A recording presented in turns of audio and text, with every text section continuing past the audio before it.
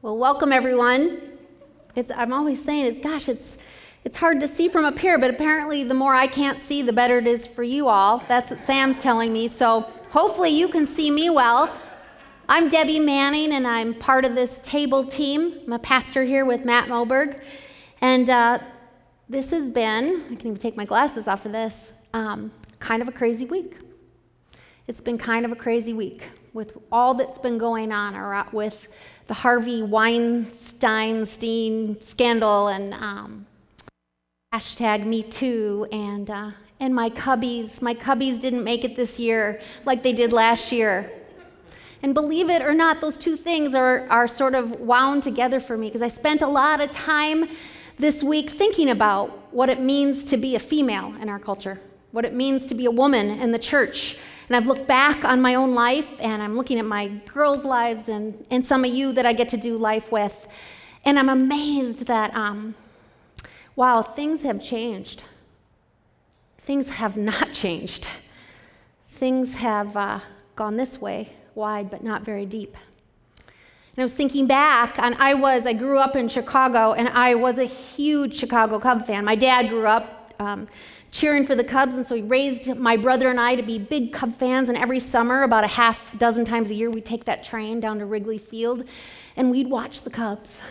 I waited a long time for last year to happen, by the way. But when I cheered on the Cubs, those were the days, and only a few of you might even know some of these people, but it was Ron Santo and Fergie Jenkins and my all-time favorite, Ernie Banks. I love Ernie Banks, Mr. Cub. He played first base, and I would go out every summer and get his autograph. And for about a 2-year period, I insisted that all the people on the playground that I played baseball with called me Ernie Banks. True story. So I spent my summers through about 6th or 7th grade playing baseball in the backyard with my brother and all his friends. And honest to goodness, besides that Russie Morgan who lived next door, I was the best person on the team.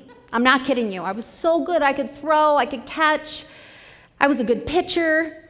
And so every Saturday, I looked forward to Little League baseball because that's what my family did. And this little clip, it is an old, you guys, I was telling Matt, this is like 45 years ago. It's a old video, and so the quality's not good, but you will get the point.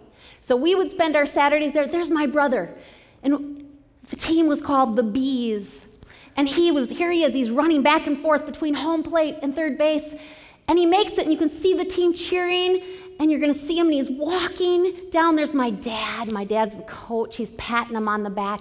And wait for it, because you're going to see me. I mean, I just loved our baseball. It was so fun. And there's my dad and my brother. We're out at Patton Elementary School, and all the people are cheering on the sidelines, and the team's getting ready to go back out into the field. And you see my dad, and there I am. And guess what? I was on the sidelines. Because back in 1970, females were not allowed to play baseball. So no matter how good I was, no matter how talented, I was so sure I could add so much to that team. Because of my gender, no matter how much I begged my parents, I was not allowed to play. There was no question to that. And that was really hard. And that might seem right now like a really small thing because today, girls can play all sorts of sports. If you're talented, you can play. But as I've been thinking about this past week and all the things that have gone on, I've realized that in my lifetime, I have been and I continue to be limited by my femaleness. That varies from where I am. Oftentimes it's so subtle that unless you're paying attention, you're not even aware of it. But it has to do with how I'm treated. It has to do with a sense of powerlessness. And that's ultimately what this whole Harvey Weinstein thing is about. Yeah, we are sickened and we are angered over the sexual assault and the sexual harassment. But Matt alluded to it last week that this is far more, this is about refuting a toxic culture and violence that's larger than any particular predator, like Harvey Weinstein. But making one powerful man the scapegoat is missing our opportunity for change. It's missing an opportunity for transformation. Because even this situation is far beyond the sexual harassment and the sexual abuse. It's about powering down on females. It's about gender inequality, power imbalance. And the sad thing is that this is not an uncommon occurrence, that there are men who would undermine women in their strength and their intellect and their abilities. This is about not being seen or heard or known, because what people will sometimes see is our gender. I'm going to ask you guys, could I have all the women in the room just stand up? And I promise I'm not going to do anything super embarrassing or hard. I wouldn't do that, because I think people's stories are hard and there's pain. If you are someone who has been, over the years, kept out of a club because of your gender, and you name the club, it could be anything, a job, a promotion, maybe it's a conversation that you were ignored in or your voice wasn't heard. You name it. If you've ever been kept out of the club because of your gender, would you please remain standing? I have one more question for you, and I want to define so we know what we're talking about, sexual harassment. It's defined as uninvited and unwelcome verbal or physical behavior of a sexual nature. It can be in the workplace or other professional or social situations involving the making of unwanted sexual advances or obscene remarks. If you've ever experienced sexual harassment, would you please just remain standing? I'm going to stand. I think we need to look around here. And I want you to stay standing for a moment, because I have a question for the guys, the men. If you have a mother, a wife, a sister, a friend, a significant other, a daughter, can you guys please stand? This isn't a female problem that's going on in our culture. This is our problem. And we as the church, we stand together so that we might, just like Jesus did, upend systems and change things so that all people, that all of us in this room are seen for who we are in Jesus Christ, are seen for our value, for our humanity, not seen first for who we are in our gender. You guys can be seated. Thank you. I think it's a powerful reminder that we are in this together. Together we are in this. So I think this #MeToo thing has been an amazing thing. This trending that's going on. I'll confess, my daughter Kate said, "Now do you understand what this means, Mom, this trending and all this stuff?" I'm like, okay, I understand people though. I do understand people. But here's what I think's been amazing about it, is it's open space, right? It's open the space where people could share their experience of sexual assault and harassment. I think it's blown a big hole in this culture of silence around sexual assault. And more so, I think it's opened a dialogue around harassment, objectification, and degradation of women. It's opened the conversation on a power imbalance that still goes on all around us in the culture that we're part of. I think what's more amazing than the trending thing that Kate tried to explain to me was that it's become a movement. And here's what I think is important for us as the church. I really hope that there's no one out here saying, why are we talking about this in church? I hope we're all saying, why haven't we talked about this in church? We stood and saw that we are all impacted by this, and we need to be talking about this in church.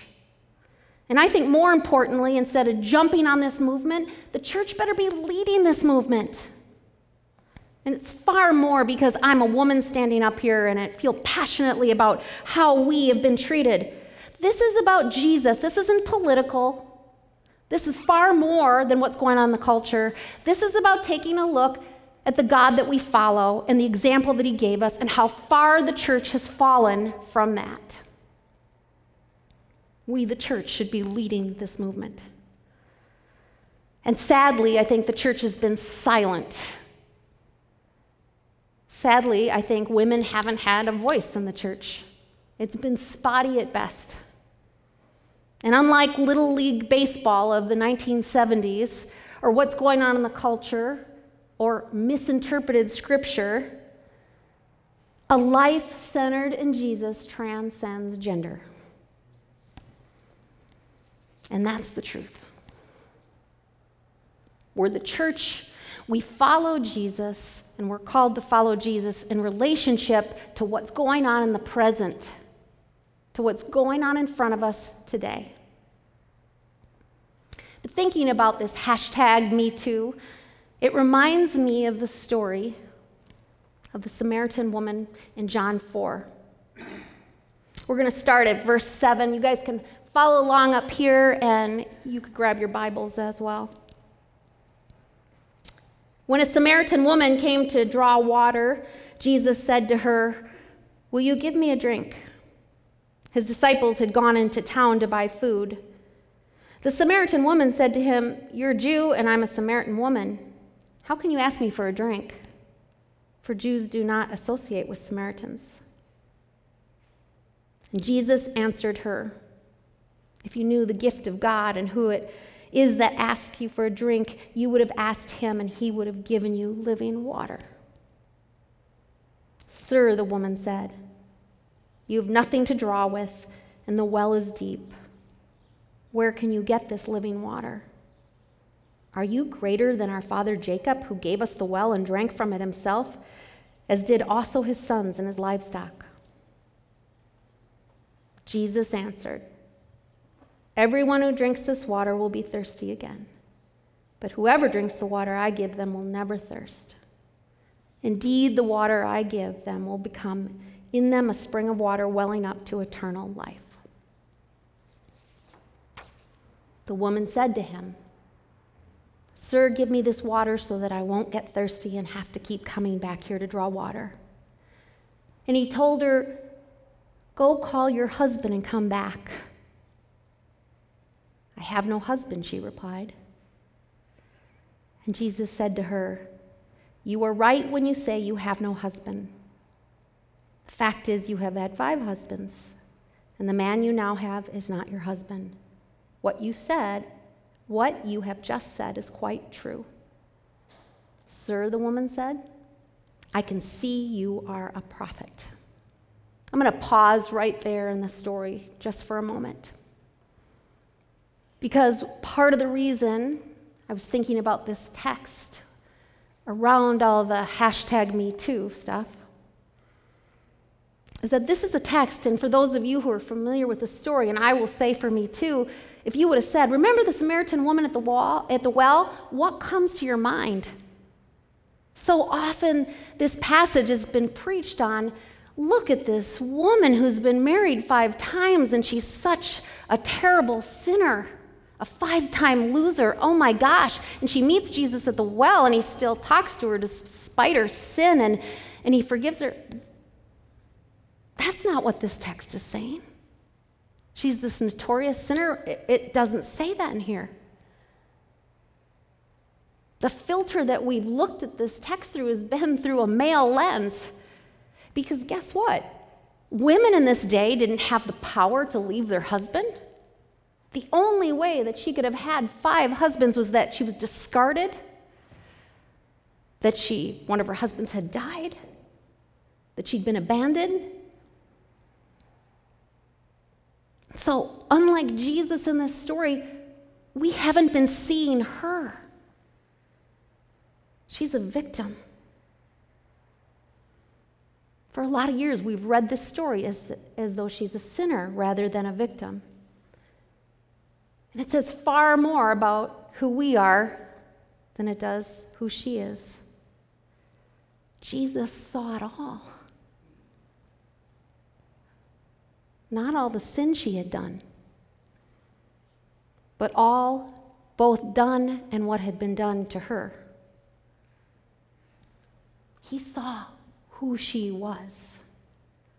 And that's a powerful, powerful part of this story. But as we go on, I just wanted to backtrack a little bit and just say that Jesus is cutting through Samaria. He stops at a town, middle of the day. He's at a well. He meets this woman, and this encounter right off the bat crosses all boundaries because, as you could see even in the text, Samaritans and Jews, they didn't mix. They didn't talk. And as part of this culture, a male would have never addressed a female, let alone get into a conversation about the living water. And the first part of this text, that's exactly what Jesus does. He talks about the living water. And as wary as she was, she asked him for the water, realizing that although she wasn't certain, this was no ordinary water. Not quite understanding why it wasn't, she still asked for it. And as soon as the woman asked for the living water, the conversation turns her life around. And as soon as she asks, Jesus tells her everything about herself. And it's then, being seen by Jesus, that she thinks, oh, this is a prophet. Let's go back to the passage.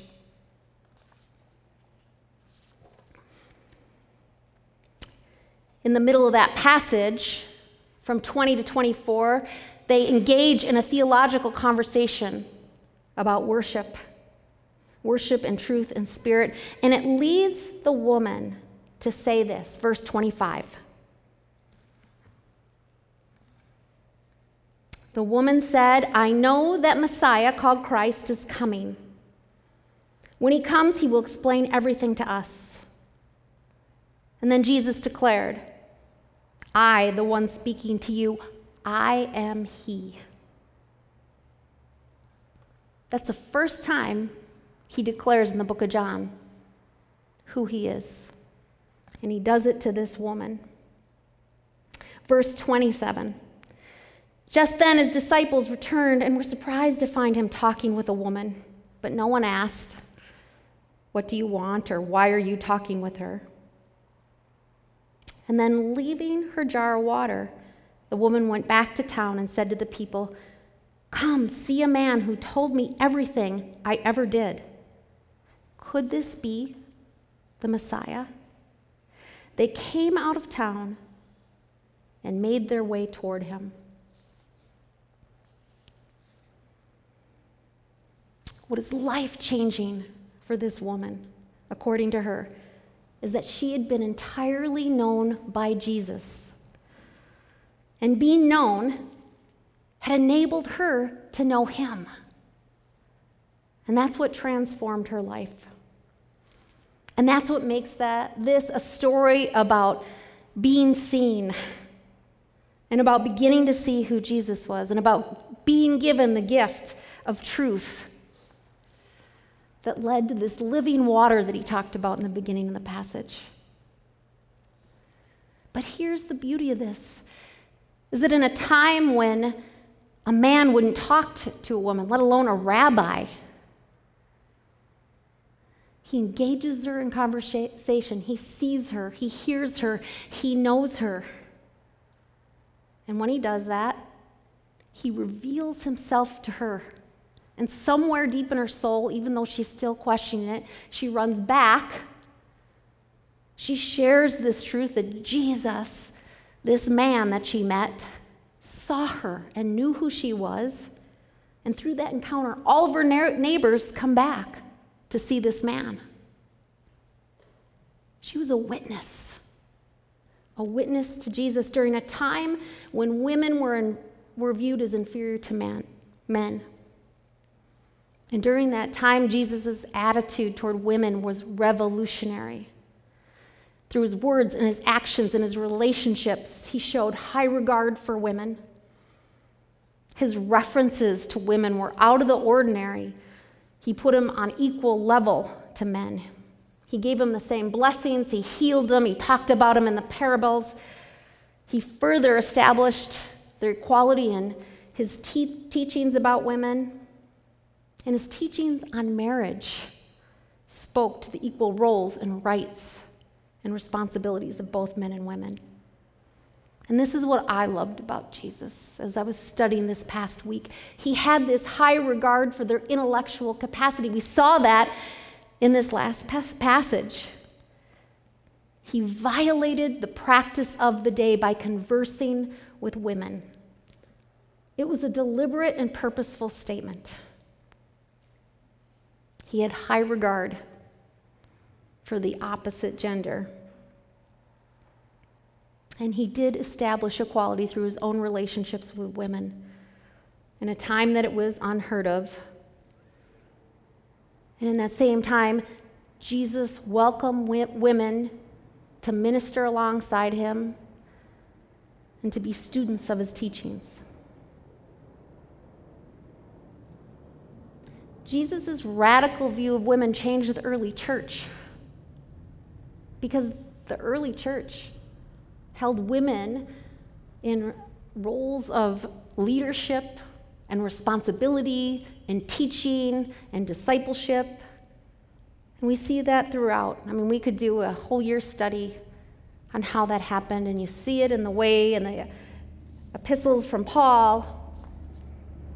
And two of those examples I think about are when he commends Phoebe, one of the deacons of the church, and asks people to welcome her. And then again, he talks about in Romans, he says this, "Greet Andronicus and Junia, my fellow Jews who have been in prison with me.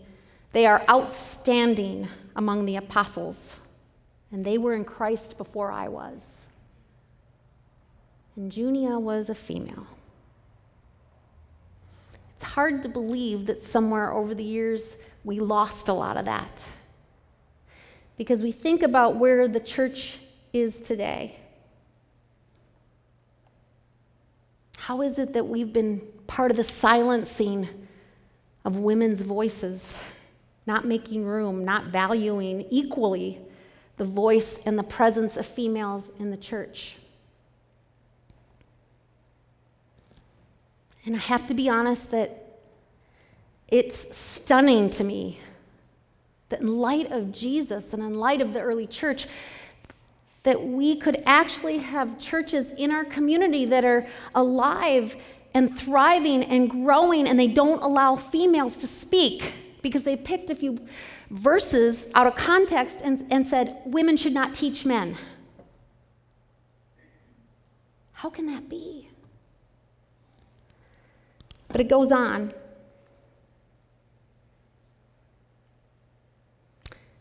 The church has been and continues to be a system that houses faith-based sexism. And there's absolutely no arguing that historically women's voices have been excluded from the church, from church leadership, from the pulpit. And when we ask the question about why we don't talk about gender equality or sexual assault and harassment, although it's all over the Old Testament if we want to look at that, I would suggest that because we don't have that many female pastors, and female pastors are far more likely to talk about those things.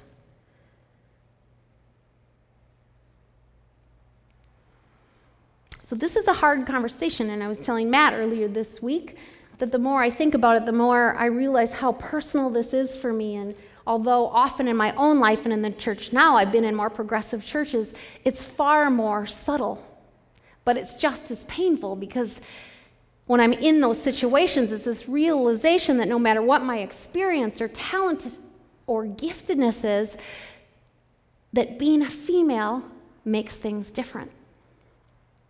And I think some of Matt and my journey together over the last few years, we've walked that together. And I'll tell you,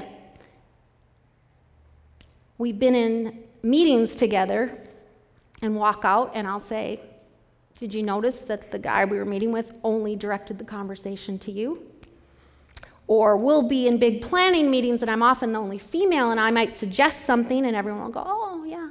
And then 10 minutes later, one of the men will say the exact same thing, and everyone goes, that is a fantastic idea. And I'm going, didn't I just say that about 10 minutes ago? But that is the truth, and I have officiated a funeral and have had another pastor say to me, as I'm dressed in my black dress right above the knee, yeah, your message was good, but you were distracting because you looked a little too hot. And although I stood next to the pastor who was 15 years younger than me, and this was not Matt because he's younger than that, in his skinny khakis and his fitted shirt, no one would ever think to comment on what he had on. I've had people say, you looked a little too cute up there, and it was distracting. I've had conversations where I've had to carefully and thoughtfully confront a situation in which I have felt bullied, in which I was wronged. And in those situations, I've had responses like, oh, I'm sorry if it hurt your feelings. Although I said what I had to say without emotion and with calmness and thoughtfulness. I've been in situations where the Spirit has been, you should be grateful for all the opportunities you've had.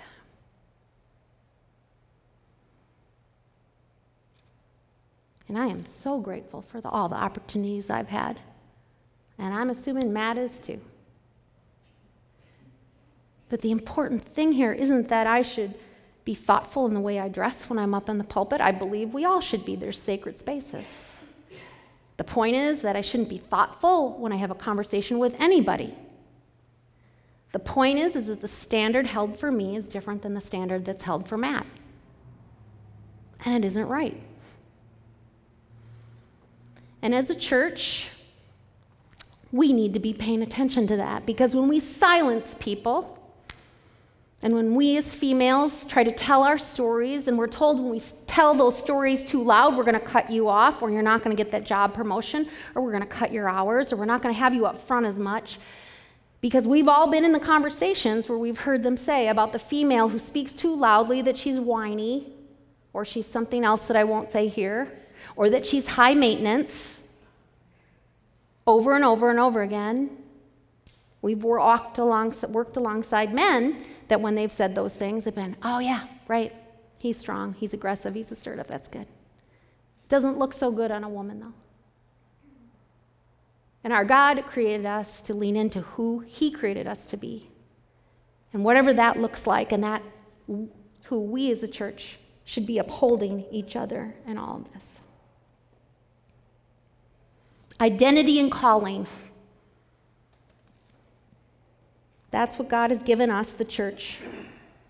And we must recover that practice no matter who we are, what our gender, sexual orientation, our color, all these things.